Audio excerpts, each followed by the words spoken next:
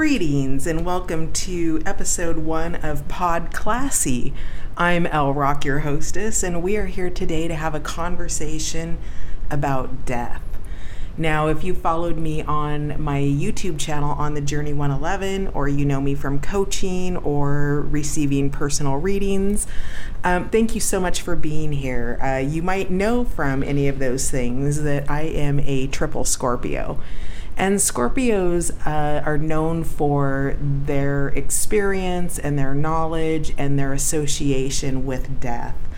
And so we're going to be here in this time during human history, a few years after coronavirus, and many people just experiencing deaths in both metaphoric ways and literal ways, whether that's with family or friends that have crossed over, acquaintances, co-workers, a loved one.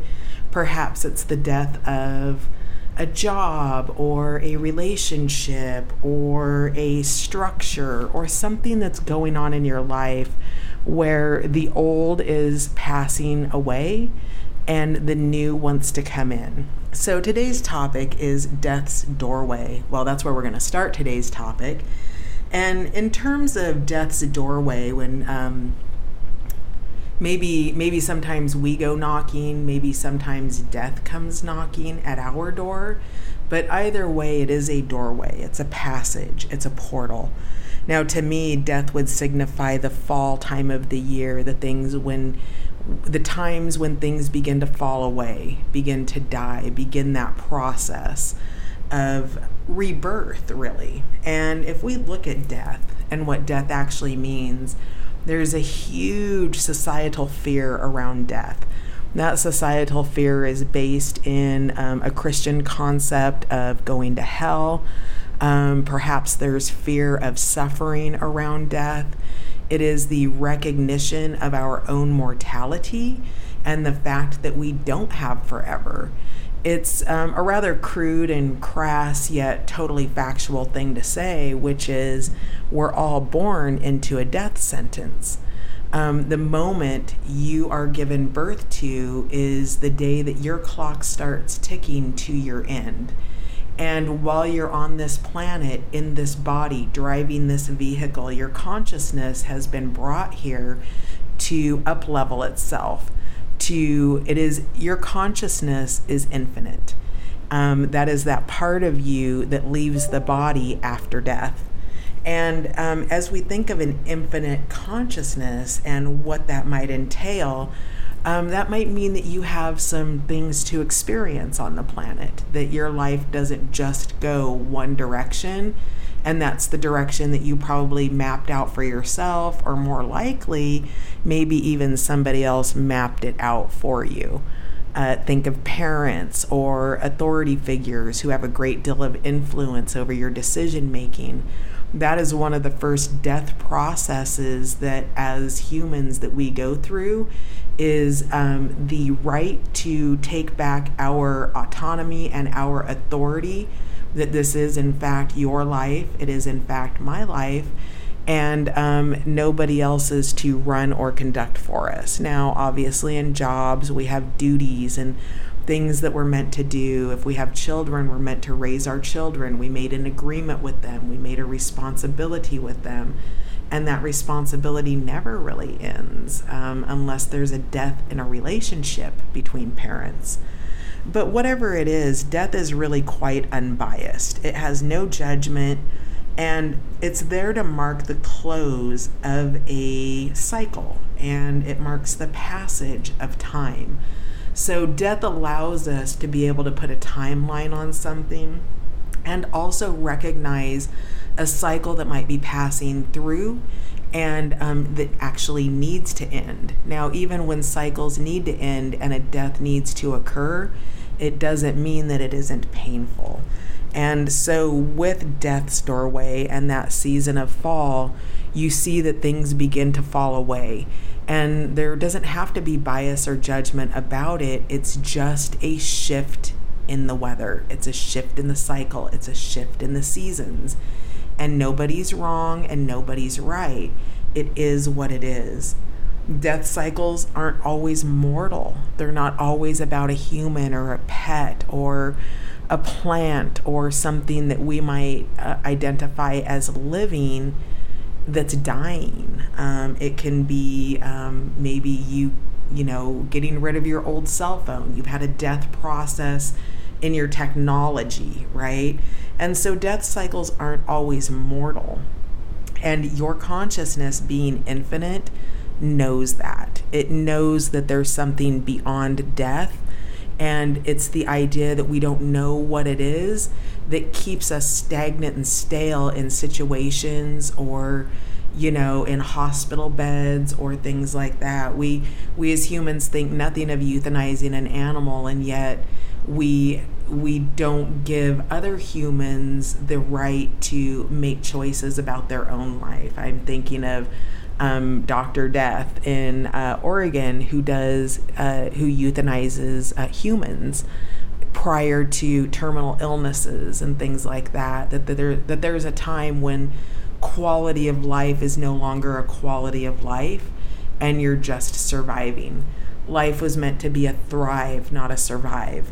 And the death process allows us to stop surviving and allows us to begin the thriving process in the next cycle that we enter into. Some of life cycles or death cycles can be aging. So, maybe leaving your 20s and moving into your 30s, you've had the death of that cycle.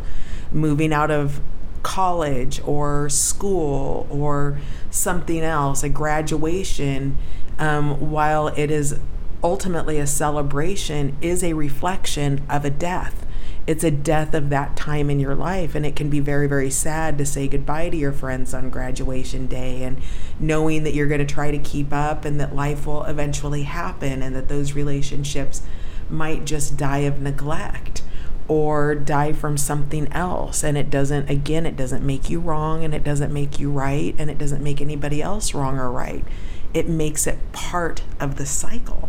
Now, other things that may be a death cycle: a job, having a child, the death of your single life, a marriage, the death of your single life, right? A child would be the death of your not your single life necessary, but of your own individuality. You now have someone else that you are entirely responsible for. You take them through a gestation period, a seeding, a growing, a giving birth to, and then a raising. And all of that will have a cycle in and of itself. When your child leaves home, that's a death process. Middle age is a death process. That's recognizing that your youthful time has passed and that you're in the next act of your life. Relationships, the most common death experience that we have. Marriages, difficulties with friendships, work relationships, family relationships, relationships with businesses, all of that. We all have a responsibility in our relationships. And when they die, that is one of the greatest passings or death experiences that's probably the most common for all of us on a regular basis. And knowing how to transition through the death of a relationship is something that's about you understanding that there's something else beyond that, something that's healthier potentially. It's about recognizing the cycles, the behaviors, and the choices that ended the relationship and doing it differently next time. There is anything and everything is subject to an ending. Think of structures. Think of the World Trade Center as a really easy one to go to. The death of a building, the death of, the idea maybe being the death of that financial institution, systems, governments. All of those experience deaths. When systems and governments are breaking down and dying, you see that as the reflection of war. You see that as somebody trying to hold on to a past paradigm or exert their paradigm into another culture or society. And so systems and governments that go and try to take over and cause death experiences, all of those are part of the process of dying. Now, Well, or at least being on death's doorway, which is the first aspects of the topic that we're discussing today. A level beyond that is when death actually answers the door, which we might call your winter season. So when winter comes around, all of those things, the leaves fall off the trees, the flowers die, there's a fallowness in the ground, crops can't grow, the sun is not out as much as it once was. So when death answers the door, that is your winter season, that is your winter cycle, and it marks the end of a cycle. It is the death occurring, whatever that death is. We talked about what that might be. It might be a job, it might be a relationship, it might be a literal passing over, shuffling off the mortal coil. And once you've hit the end of that cycle, you get invited into death's house. Now, oftentimes death is portrayed in movies and media as this dark skeletal figure with the cloak and, I don't know what it's called, but that big scary, did you hear that? Ding dong. The big scary knife thing that has like a partial moon edge. I can't think of the name of it, but death as it's portrayed in our culture is something to be afraid of. When in fact, oftentimes when a death occurs, we might actually be ready for it.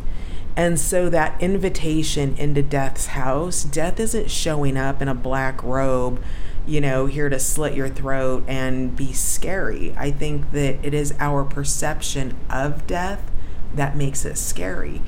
And I want to share with you one time, for those of you, again, who have followed me on social media or on my channel, you know that I'm highly intuitive and I'm an empath, and I don't really like the label, but I've even been labeled as psychic. And so ultimately, I have the ability to be able to perceive and feel things at very, very deep levels, to have conversations, to witness things in my mind's eye.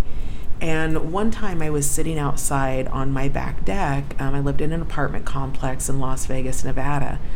And as I was sitting out there, I was smoking a cigarette, which of course, is potentially a slow death.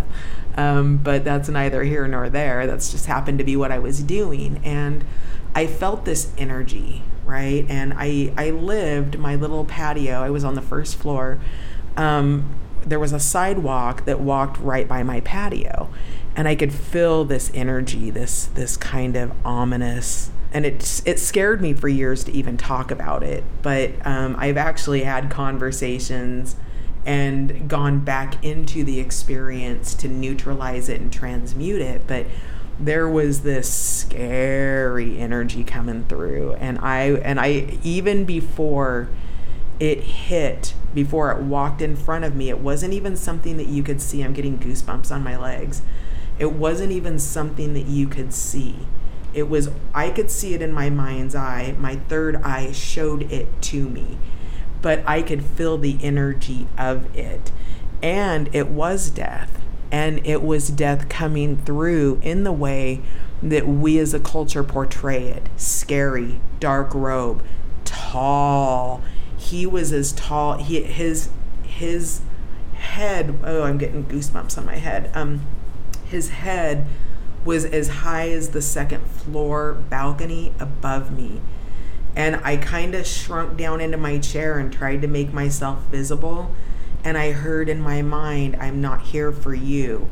And I saw an image of an apartment, and death was just walking by to get to this apartment.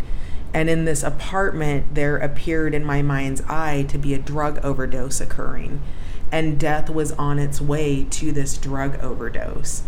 And that was that first moment where I had that sense of fear. And I imagine if this was somebody in their death process, that this is the fear of death that they had created, death coming for them, that deeper knowing, especially in addiction where you might have taken that one hit too many or one line too much, and there's heart stoppage or something along those lines. And And death walked through during that time. And it was that moment in time that I began to have conversations with death. Tell me more about yourself. And death really came through as, this is not bias and this is not judgment. This is a cycle. And as humans, going through our death processes is our opportunity to make that transition the best for ourselves. And so one of the things when death does answer the door and marks the end of that cycle, you've never been in death's house. It's new. It's unprecedented. You don't know what to expect. You can only guess based on what the authority figures about death have told you throughout your life. But there are gifts in the dying process. There's a transition time, most certainly. There's a time of adaptation, a time of getting used to your new normal, a time of wondering perhaps why me, if it's a death that you didn't want or that you weren't ready for. But at the end of the day, there are gifts in the transition process, because when you walk into the house of death, it is a new way of being. Now, as we move forward, there are also those times when death doesn't answer the door. And that might be the spring of your life. So close calls. Think back in your life and remember times where you can literally say, I shouldn't be here right now. Those are the times when death doesn't answer the door. And those are opportunities for you. That may be an opportunity for you to remove a sense of stagnation. It may be an opportunity for relief of despair. It may actually be a despair because maybe you wanted to die and death said no, because death can do that. Death can say, your time's not up. I had a very dear friend years ago whose brother attempted literally the perfect suicide. And doctors were like, there is no reason why you should have survived. And as it turns out, there was something rare about the clotting that happened to his blood when he cut his wrists. And he was not meant to go. And so there can be times when you're knocking at death's doorstep and death says, no, you still have more work to do. You agreed to be here. And so with that brings for you the opportunity of growth, of change, of expansion, of newness. Every aspect of death does, because what death does is it comes and without bias or prejudice removes the old and what does not work. That might be relieving somebody of an unhealthy body temple. It might be relieving two people of an unhealthy, unhappy relationship that might have been way past its due date. So death can show itself in many, many forms. And yet what we do with it is our opportunity to move beyond death, to accept that it's just another cycle, to make peace with it, for it to not be scary, for it to, or if it is scary, to still let it be okay that death has arrived, or let it be okay that death didn't arrive.